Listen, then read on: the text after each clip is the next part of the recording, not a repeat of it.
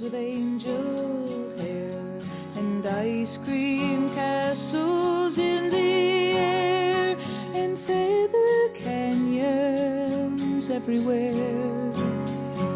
I've looked at clouds that way, but now they only block the sun. They rain and snow on everyone. So many things I would have done, but clouds got in my way. I've looked at clouds from both sides now, from up and down, and still somehow it's cloud illusion. I recall I really don't know clouds at all.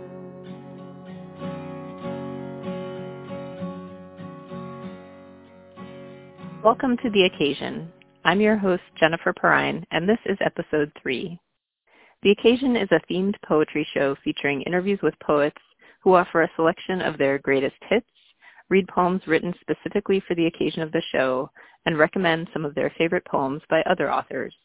So a little something old, something new, something borrowed, and something true. Before we get started, I want to thank everyone in our community who's pulling together, creating new programming, and keeping KBOO not just on the air, but also fresh and relevant. The station is closed right now, which means we're all recording from home, and it also means we've had to cancel our usual spring membership drive. If you're in a position to give, we hope you'll donate online at kboo.fm to keep this volunteer-powered, listener-supported community resource alive and well. And now, on to the show. It's April 2020, and the theme for this month is Fools. Our guest tonight is Kate Gray. You might know Kate from one of her poetry books, For Every Girl, New and Selected Poems, which was published last year, or her previous poetry book, Another Sunset We Survive, which was a finalist for the Oregon Book Award and followed her chapbooks Bone Knowing, winner of the Gertrude Press Poetry Prize, and Where She Goes, winner of the Blue Light Chapbook Prize.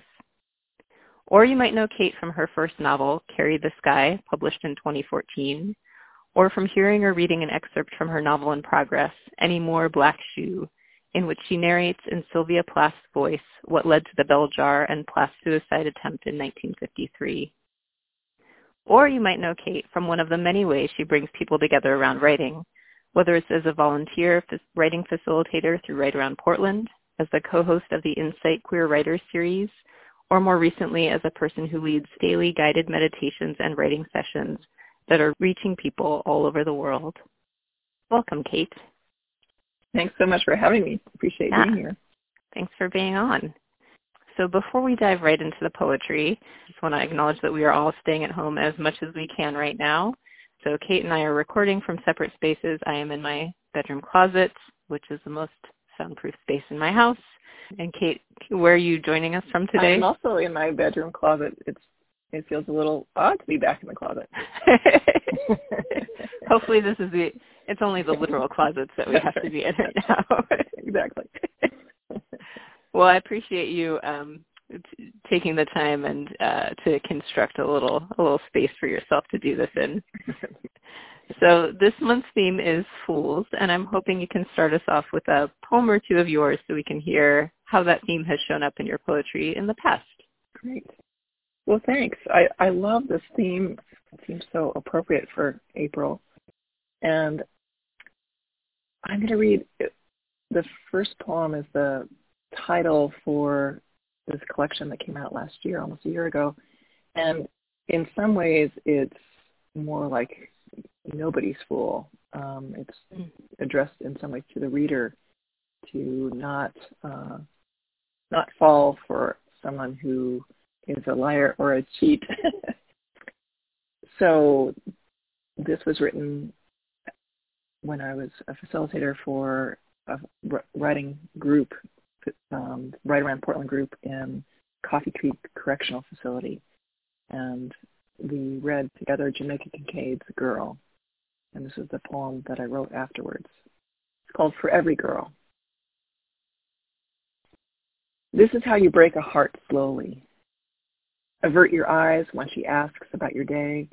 Say, fine. Don't ask about her day. Don't buy the dry white wine or pick sunflowers or caramelize onions for her meat. This is how you break a heart fast. Cheat. This is how you break a heart completely. Cheat and lie about it and blame her. This is how the heart eats itself. It beats with hope and is beaten. This is how a heart learns to beat again. Practice. You say, please, and she says, possibly, and you say, thank you, and she says, you're welcome, and you get out of the way. This is how you bear her broken heart. Look in her eyes, confess everything, claim the pain you put there, and choose her. Choose her over you and your sorry excuses. If the heart learns to beat again, then offer to walk on your knees for as long and as far as she wants you to. Offer to hold her with open hands, palm up, and offer your eyes the way clear water cannot lie. Hopefully that covers that, works with that theme. Yeah, I think so. Okay. You said there's sort of that nobody's fool sense, but I think too there's a little bit of maybe on the girl's end or the beloved's end. You've fooled me once, you won't fool me again. Right. And hopefully the narrator is trying not to fool anymore. Yeah. Yeah, I hope. Appreciated that refrain. This is how, sort of giving us instruction, maybe in times when we've botched it all up and need a little guidance for how to get back in someone's good graces. Right. Yeah, clear and direct. And in Jamaica Kincaid's piece, you hear that mother's voice. It's very, very stern, very direct. Yeah. How often do your poems arise out of, reading other poems like that, or working with other people around a poem? They arise a lot that way. I use prompts a lot in my salons and workshops, and I love just letting it rip from whatever those few words are, and always giving credit, of course, to the poet. But it really helps to launch off and take it whatever direction that your heart needs to go. And actually, the next one is also after I didn't actually use this line from an Elizabeth Bishop poem as a prompt, but it felt just right for this poem. This one. Okay. Do you want to go into that one too? Yeah. Okay. This poem has all kinds of levels of foolishness. I seem to do that a bunch with my next older sister, and our mom had just died, and we went out and swam as a thunderstorm was hitting. Mm-hmm. So that was the danger of the moment on top of the danger of what we were going through. So this is called Swimming in a Thunderstorm. And I Let the Fish Go by Elizabeth Bishop. The day after our mother died, rain falls like penance. My sister leads me to the pool, pushes me in the deep end. Look, she says, jumping in, look how I float. I sink under raindrops lobbed from thunderheads. The sound of no sound, its echo is warm. The rain circling on the water above me, the top of the water, the sky, all rings intersecting. In the rumble of storms, the way some evenings rang black. Mother used to sit under the awning by the pool, cigarette smoke curling blue, book open, cocktail turning pale on the table. Her hair was the reason she didn't swim. Without looking up, she said, "Time to come out." Today we swim under threat of lightning strike. My sister asks in a voice as soft as water on water, "Is it different, this place? Anything?"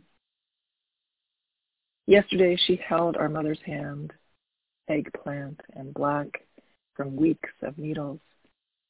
It took hours for our mother's pulse to retreat from her feet and legs and hands. Since the moment we saw the last breath drawn, our world turns thunder, thunder, thunder.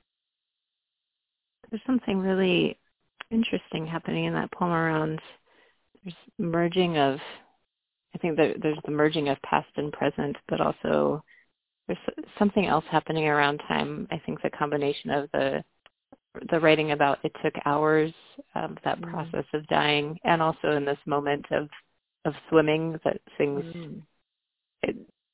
that question, is it different?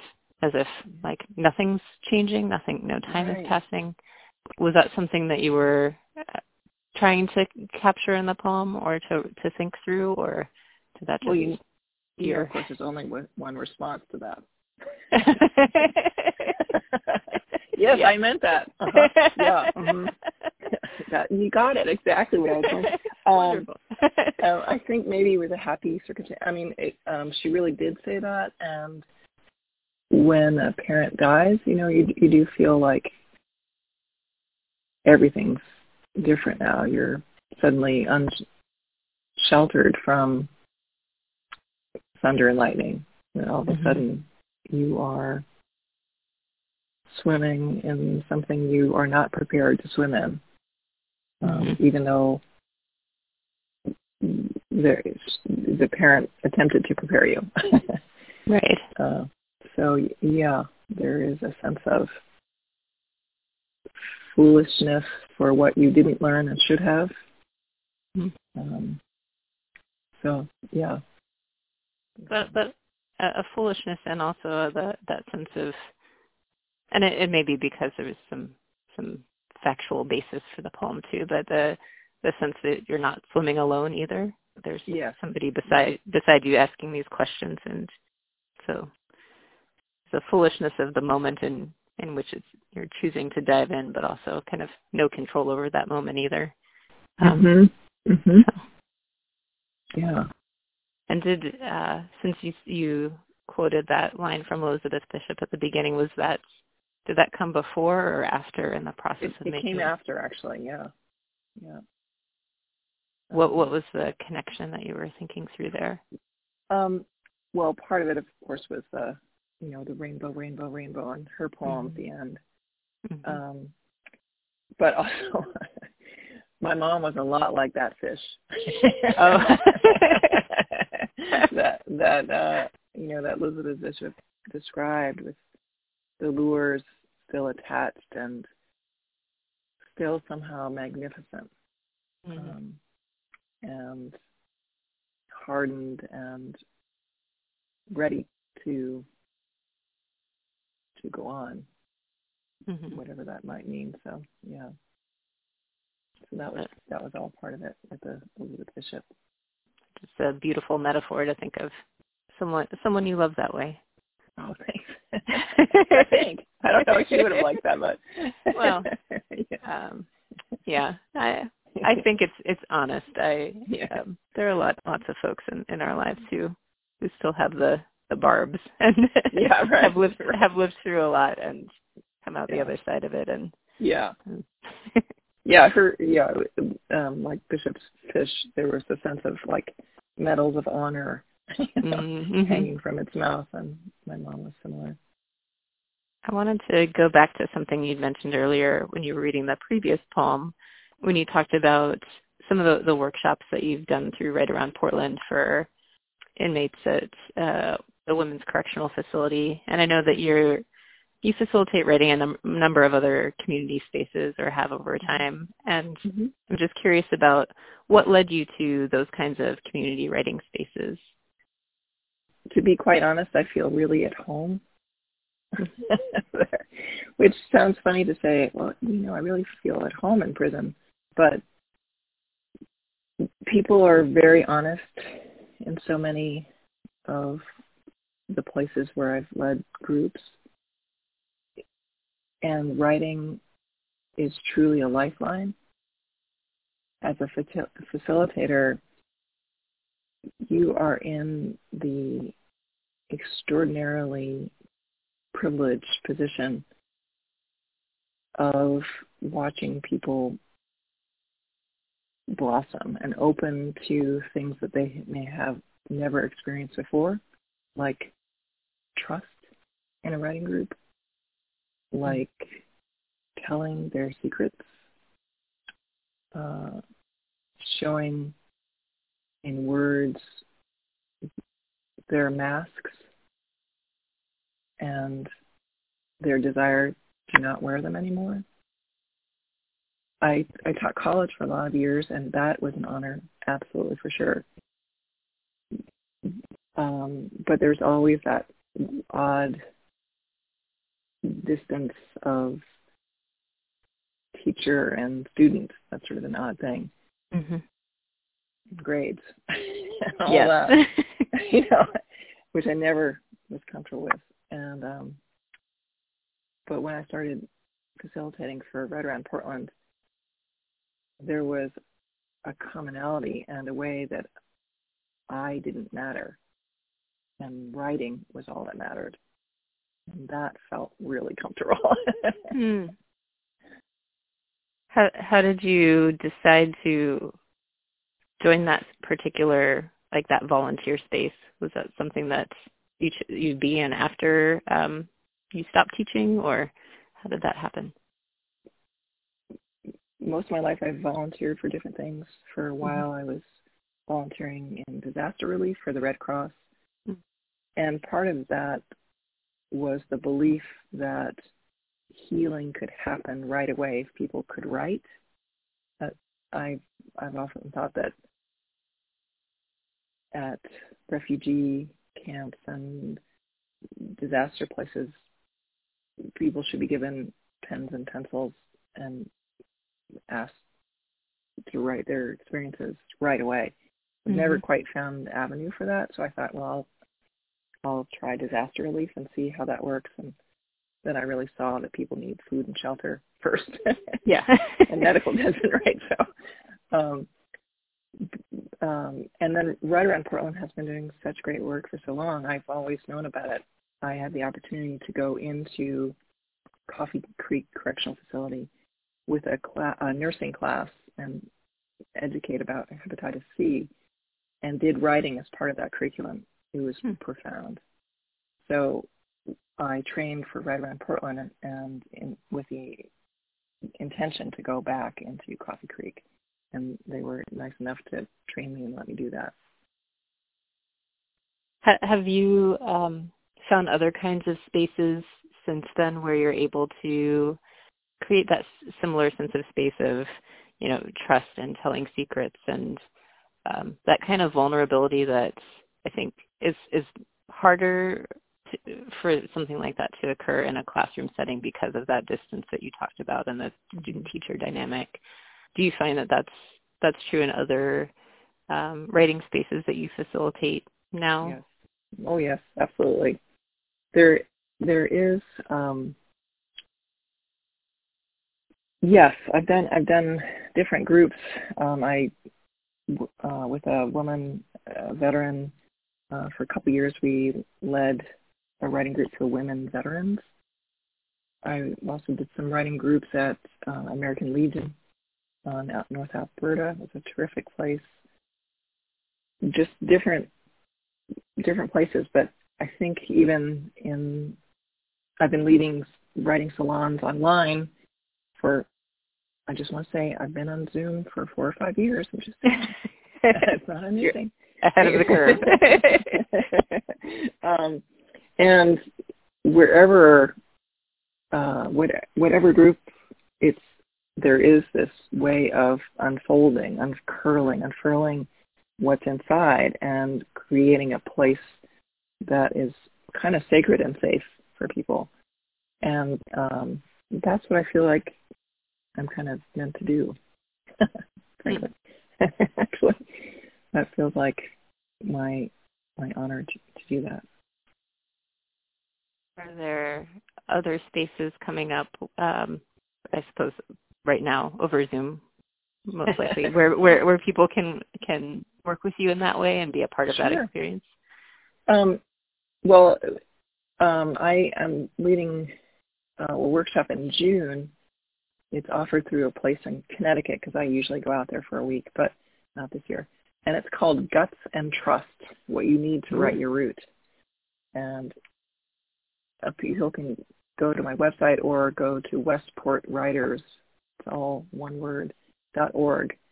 And it's June 22nd through the 26th. It's daily for 2 hours. That's a pretty cool one. I also lead weekly salons and workshops, so I think takegraywrites.com is probably the best way to find out about stuff like that, I guess. Great. I love the title of that, Guts and Trust. It's just so, here's what it is. Yeah. You know what you're walking into. Yeah. It's very interesting who signs up. Luckily, I've taught there for about 5 years. It's been wonderful every time.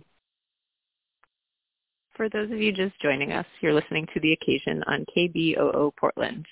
I'm Jennifer Perrine, and we're talking with Kate Gray.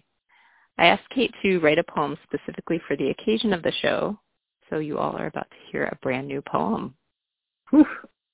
Okay, here we go. Same sisters involved in this one. Okay. April snow. Thick, wet snow in an oak forest, diagonal and dizzy in bursts, flakes free-falling when wind gusts stop. This late in spring, balsam arrowroot flowers are sprouting, tight knots of sun, and the snow shows how meaning is made in tiny transgressions, how weather doesn't care what we miss or how we die. I couldn't have known what fools we were, my sister and I, tracking rabbits in the Connecticut snow. We wove through thickets that ripped jackets and cheeks. The 4 marks, 2 tiny snowshoes, a period, would surely lead us to something wild we could touch with our hands. But every time cold snapped us and we came back. Since the heart cannot heal itself, we must learn to read a sudden freeze. Scars made by those who are supposed to heal us, or reach out to those who know the risks and take them anyway. Today, little matters except to move together with someone we love towards something we want to understand, no matter where it came from or where it goes. I love I feel like the center of that poem, in the way that I heard it, was that the description of tracking, and I think the line was something like thickets that rip jackets and cheeks. There's just this, there's this sense that the world is a thorny place, and we're trying to mend all the time from that thorniness. Yeah, I tend to go for the happy. Yeah. The light. It feels true, though. I think the world can be quite thorny. Yeah, right. Some days more than others, right? Yeah. Yeah. What was your process like of writing this and sort of writing into foolishness? Well, foolishness is fairly easy, but this was started on one of the calls that I do in the morning.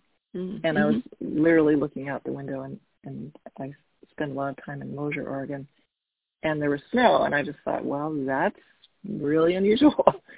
And I didn't know, I just wanted to capture the snow, and where I went was, we were also using a poem that I can read later that has the lines about what fools we were. And so I just went to thinking about my sister and didn't know where that would go. I mean, with tracking rabbits. And so that was, I was just letting it rip, as it were, and seeing where it went with the late snow and the foolishness of that, of thinking that that we wouldn't have snow in April. Mm-hmm. You mentioned these daily calls that you're doing, and that being sort of the genesis for this poem. Could you talk a little bit about those calls where folks are writing together with you? Yeah, it's been amazing. About a month ago, when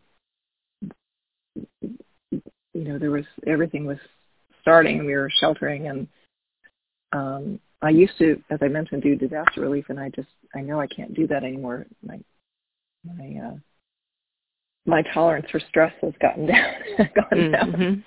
And so I just kept thinking, what can I do? And,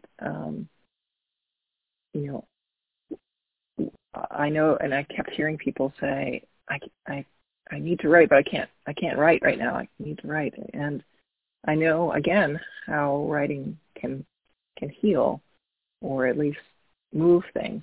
So I thought, well, okay, so what can I do? And I thought, well, phone calls. Phone calls are easy, and they don't cost people anything anymore. So I had, there's a conference calling, actually called Uber. And so I thought, okay, well, I could start a call and do a guided meditation. I'm not very good at guided meditations. Maybe I'll get better. And then people could write. And then, okay, so maybe if they share, then it will be all day. So no, can't do that. I mean, to do it well, you need a lot of time. And so I thought, well, I'll just close with a poem that I find, and so that's what I just got a subscription to the Uber conference calling. I put it on Facebook, and the first day I had 55 people. And all people do is call in, and they're automatically connected. And it has been absolutely extraordinary. I can't even tell you that 70 to 80 people every day call in. Most of them the same, some new, usually from about 15 to 18 states across this country, from 3 other countries, Canada, UK, and Barbados. And a woman and then I record them and I post them on Facebook, and then a woman in Singapore is using them for her network of people. So it's showing up in Singapore, Malaysia, and the Philippines, and Romania. So it's been so beautiful and powerful. I've been able to join just a couple of those calls, and one of the most wonderful parts for me is I joined for the writing, but the part that is always so surprising and wonderful is the meditation itself at the beginning. And thank you. And I'm just curious about, I guess, your choice to include that before, just diving right into a prompt, or, instead of reading a poem first, something like that, the choice to use meditation instead. Well, that is part of, I trained with a woman named Suzanne Kingsbury, who started the Gateless method. It's Gateless as in Gateless, Gateless. And her approach to teaching writing and to writing is a kind of a combination of brain theory and Zen Buddhism. And it's really fascinating. And she draws from many different sort of sacred practices. And always she'll start our writing session with meditation, and usually with touch. So if you're in person, she goes around and just massages your shoulder, and she knows Reiki and all these different modalities. And the body really responds, and the idea is that if you receive this positive energy and positive feedback, you can actually make the vision for your piece happen. If you do not trigger the fight or flight mechanism, you will enable the work that is inside you to flow out of you. It sounds kind of woo-woo, but it is extraordinarily powerful and works. Yeah. So that's the genesis of the meditation part. And so is that something that you use regularly in Yes. other kinds of facilitation? Yeah. That's wonderful. Yeah. It's amazing. It just calms people down and opens them to their own creativity. So what is it like being on on your end of the call where, you're leading this and you're sort of hearing people join and hearing people leave, and there's not, as you mentioned, there's not that kind of sharing of work as there is in kind of a traditional workshop, I guess. Mm-hmm. But what is it like to be on your end of this thing that you've made? Well, I'm not in a full sweat every time. For about the first 2 weeks, I was so scared the whole time doing it, that it wouldn't work, that my meditation would falter, the poem would not, anything. I was totally in a sweat. And I've been learning to trust the meditation as it comes through me. I know where I want to get to. I know the poem and I know the prompt. So it's been a really amazing process. It does feel odd not to, there's so many people from across the country I want to reach through the phone line and hug, because I haven't seen them for a while or whatever, and I don't get to talk to them. Mm-hmm. But I don't usually write very much. I'm still kind of nervous. But it feels really like a beautiful thing, and it feels very powerful to have people, especially at the end when they say goodbye, and there's that huge cascade of voices at the end. I wouldn't have imagined that you were scared to. Oh, good. This does not come through on the call. Oh, good. I'm so glad. But now that you're in a space where it sounds like you've passed the initial anxiousness, maybe of doing something new, right? Yeah, right. How are you thinking about, I guess, keeping this going? Are you planning to continue it for a while? Well, I was going to definitely go through the end of April and then again, because I've been doing it every day. Yeah. And so, I'm not sure about May, whether I'll keep going or what. I haven't. It would be a family decision. Got it. Yeah, it's a big commitment. Yeah, we'll see. Yeah. Well, for folks who are listening to this before April ends, how can they join the call if they'd like to write together with you and other folks? Thanks. It's 9 a.m. Pacific time, and all they do is dial 503-300-2534, and they will automatically be connected. And that's it. And it takes about 35 minutes or so. And one of the things that I appreciate about not just about the calls themselves, but also your impulse to create something like this where it responds to people's need to write and feeling like maybe they need a little bit of structure or entrance into that, is that it seems to have sparked other people to do similar kinds of things. Yeah. I've seen a couple of other writers in the Portland area who have, started daily spaces of different kinds for people, and that seems just like such a hopeful act right now to give people more opportunities, so that one person doesn't have to sustain a daily practice forever. So there's many different people doing it. Yeah, that's true. That's very true, and really great, lovely people doing it. Are there any folks that you're aware of that you wanted to share about that who are doing similar kinds of Brian things? Benson, for instance, is doing a daily Zoom writing. I think it's in the afternoon. I wish I had the website right for you. And then Angela Braxton Johnson is also doing a very similar thing with the calls and every day. Those are two at least that I know of. And are there other ways that I'm assuming that despite the commitment or alongside the commitment of it, that it's also helpful for you in some way to have that space. Have you found other ways to, I guess, have a space to move through some of what's happening right now and the stressors of this time that you'd want to share with the audience? That's an interesting question. Well, I'm extraordinarily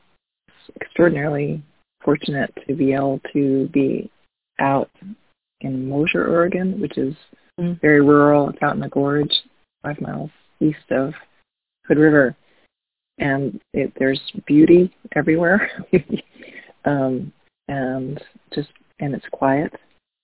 So for me, those are two really healing things: beauty and quiet. Mm-hmm.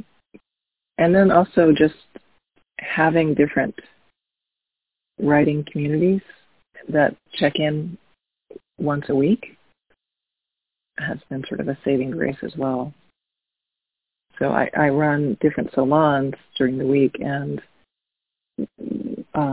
they've really become close, the writers, and those have been great. And then I'm part of a writing group, and we've been together for, I don't know, probably 10 to 15 years, so that's really close too. So those are really helpful connections.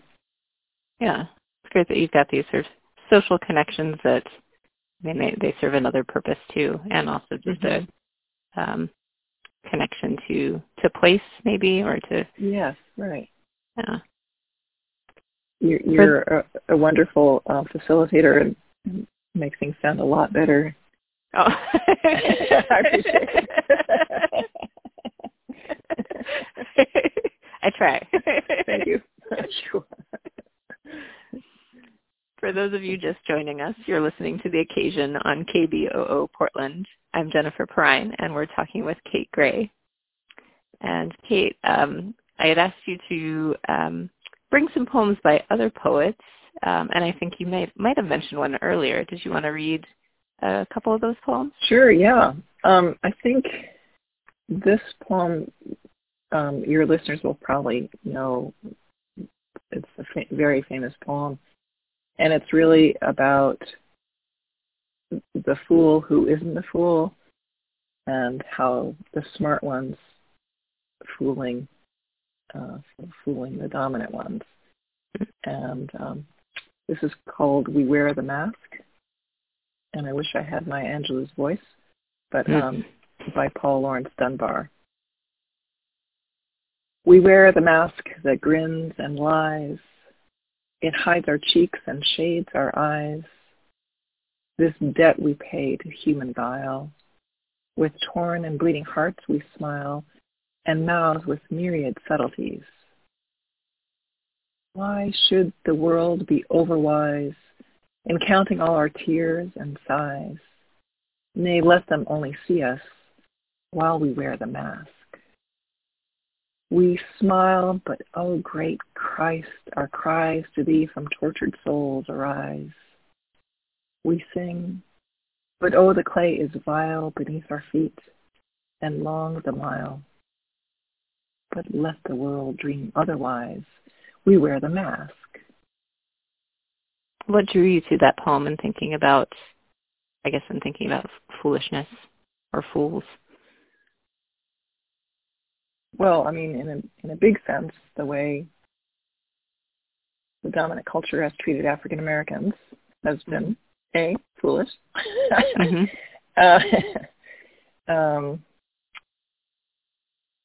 And this is a case where the writer says, "Go ahead, keep your foolishness going, because we're gonna survive, and in some ways, we're not only gonna survive, we're gonna come and get you in some way. We're not going to get you, but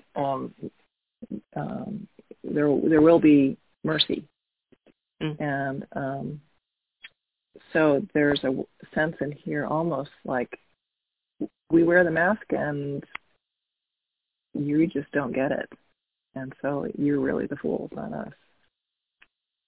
Do you have other ways of looking at that poem?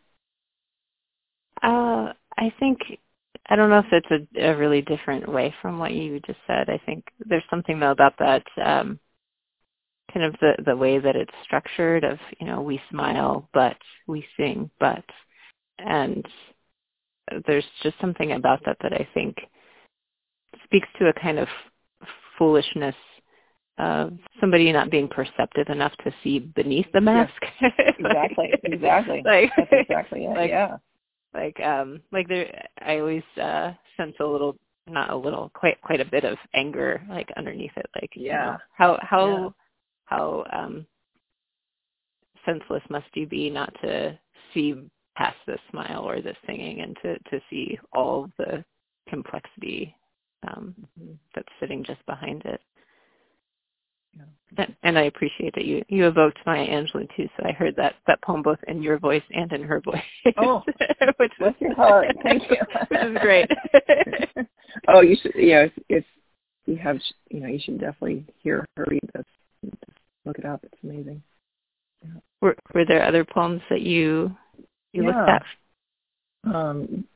The poem that I used for the snow poem is Meeting the Light Completely by Jane Hirshfield. Even the long beloved was once an unrecognized stranger. Just so the chipped lip of a blue glazed cup, blown field, the yellow curtain might also, flooding and falling, ruin your heart. A table painted with roses, an empty clothesline. Each time the sound world surprises, that is its nature. And then what is said by all lovers, what fools we were not to have seen. I definitely, now that you've read that, I definitely get that connection back to your other poem. That sense of, the sound world surprises, like, oh, of course the world is doing this. It's even though I didn't expect it to. Right. Do you recall when you first came across that Jane Hirshfield poem? It was some people who have been on these calls in the morning have suggested poems, and this was one of the ones that they suggested. Oh, that's wonderful. Yeah, it's been amazing. And I've read so many different poems I didn't know. It's been really fun. Yeah, Jane Hirshfield does those details so beautifully. Yeah. I feel like her poetry, too, maybe fits particularly well with maybe the approach that you use, that gateless method. I suppose quite any poem could, but there's something about her poems, too, that often, I think, have that meditative quality that can also sort of soothe some of that fight or flight. Mm-hmm. They often remind me, oh, this is just what the world is. Yes, right. Were there other poems or poets that you thought about reading or sharing, but chose not to? Oh, well, I have a couple, but one has it's a little bit like a little bit of a concrete, element in it, like a shape. I was trying to find poems that, weren't necessarily Shakespeare. Oh, sure. Yeah. There weren't things that people would fall back on. I wanted to find ones that were fresh. Although the Paula Lawrence Dunbar is a classic. Yeah. I'm hoping for the time when that poem will not feel fresh. Yeah, right, exactly. Yeah, so I was looking at, there's a poet named Nylene O.A. Foxworth. Her poem is called Show Enough. And then I was looking at Kevin Young. The poem is Pietà. I'm not exactly sure. I think there's sort of a big sense of foolishness about the world in the Kevin Young poem. So yeah, those were two others. So more poems that folks can check out if they're curious. And because you're a novelist as well as a poet, are there any novelists that you think we should check out if we want to see our fools in prose form? Well, just so many, most novels, are about a coming, an awareness, coming to some sort of understanding. Ooh, well, I think it's Beloved, Toni Morrison's amazing novel, and how in the end I think that Morrison was saying that Seppa was a fool for loving so, she called it the love so thick, even though it's hard to bear that thought, but I think that's a big one. I don't know. Do you have one to help me out, and I'll think of another one? Do you have something that comes to mind for you? Maybe this comes to mind only because I'm rereading it, but I'm reading Margaret Atwood's The Testament, and just reread The Handmaid's Tale, and think about the foolishness of maybe thinking of those things as being speculative fiction. Right. I think the first time I read The Handmaid's Tale, I don't know, 20-some years ago, right. That's the way I thought of it. And now looking back on it, I think, well, maybe it's not about the fools in the novel, but the foolishness of my perception of the world. Yeah. And, then there's sort of a classic of Mice and Men. Would be one. I think there's a novel that I read recently that was something I probably wouldn't have stuck with, and I'm so glad I did, because it's sort of tough going. It's a really fascinating book called Inland by Thea Obrecht. And people are full of foolishness that almost costs their lives, or does cost their lives, but there is in some way a redemption in how they live their lives. I think it was published last year. Yeah. I feel like that description was just oblique enough that it's the perfect book jacket blurb to draw me in. I'm going to have to go look it up now. Well, I appreciate you introducing us to all these different poems and novels. And one of the other ways that you introduce people to other writers is through the Insight Reading Series, which you co-host. And for folks who don't know it, it's a space for queer writers to share their work, but it also has this conversational component, which I feel like is pretty rare at a reading series. And that conversation where the audience actually talks at the reading. And so it feels sort of both playful and also pretty vulnerable in a way that a different kind of way from other readings. Could you just talk a little bit about the origin of the series, and maybe especially about that community discussion part of it? Sure, glad to. Insight started, Kate Carol DeGudis and I were writing after the trauma of the last election. And we just realized that queer people, LGBTQIA, were going to be targeted first by the administration. And sure enough, the whole trans bathroom thing happened within seconds. And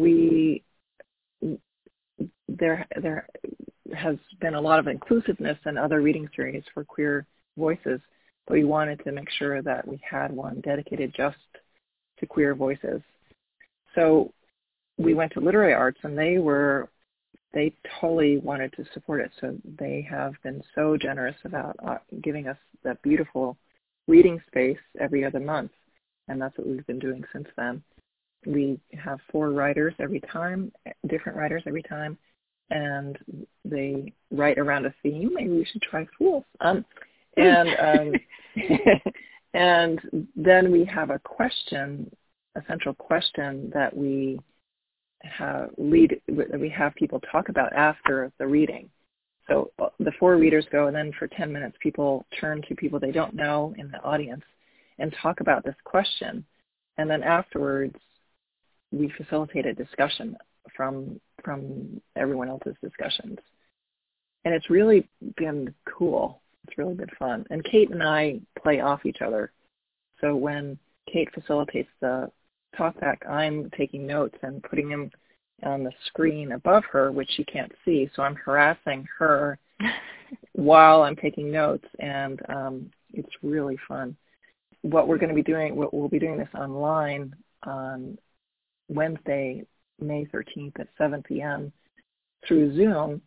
Unfortunately, because of Zoom bombing, people will have to contact us to get the password into Zoom, which is a very unfortunate thing. But we have a Facebook page.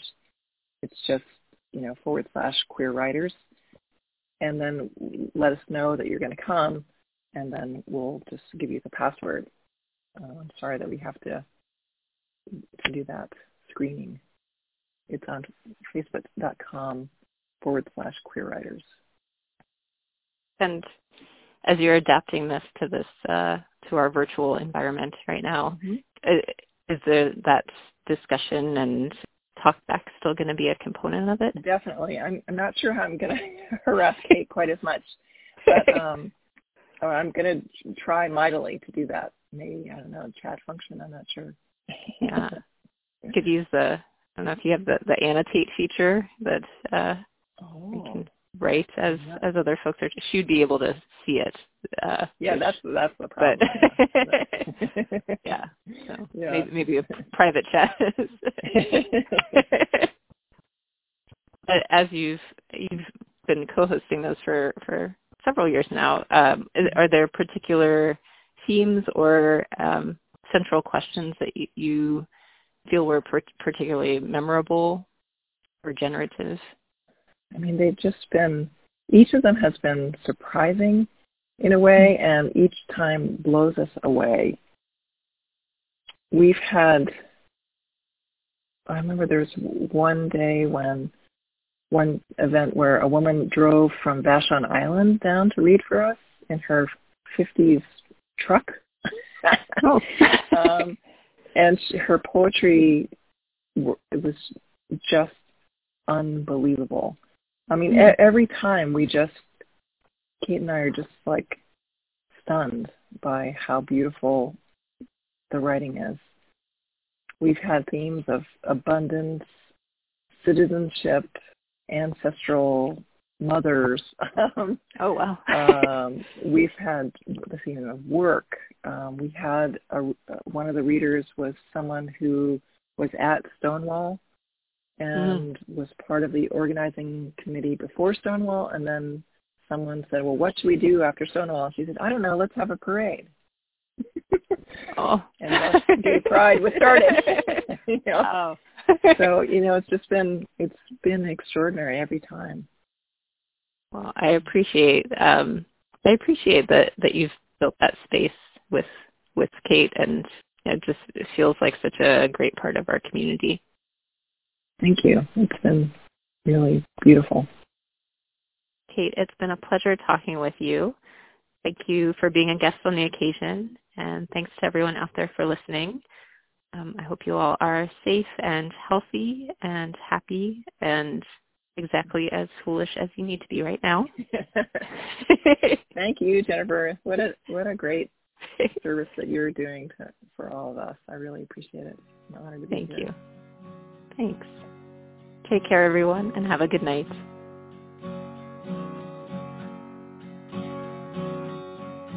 Rows and flows of angel hair and ice cream castles in the air and feather canyons everywhere. I've looked at clouds that weep, but now they only block the sun. They rain and snow on everyone. So many things I would have done, but clouds got in my way. I've looked at clouds from both sides now, from up and down, and still somehow it's cloud illusion. I recall, I really don't know clouds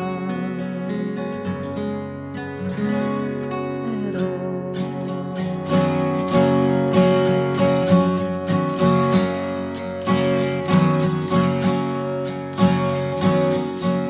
Moons and Junes and Ferris wheels, the dizzy dancing way you feel as every fairy tale comes real. I've looked at love that way, but now it's just another show. You leave 'em laughing when you go, and if you care, don't let them know. Don't give yourself away. I've looked at love from both sides now, from give and take, and still somehow it's love's illusion. I recall, I really don't know love at all.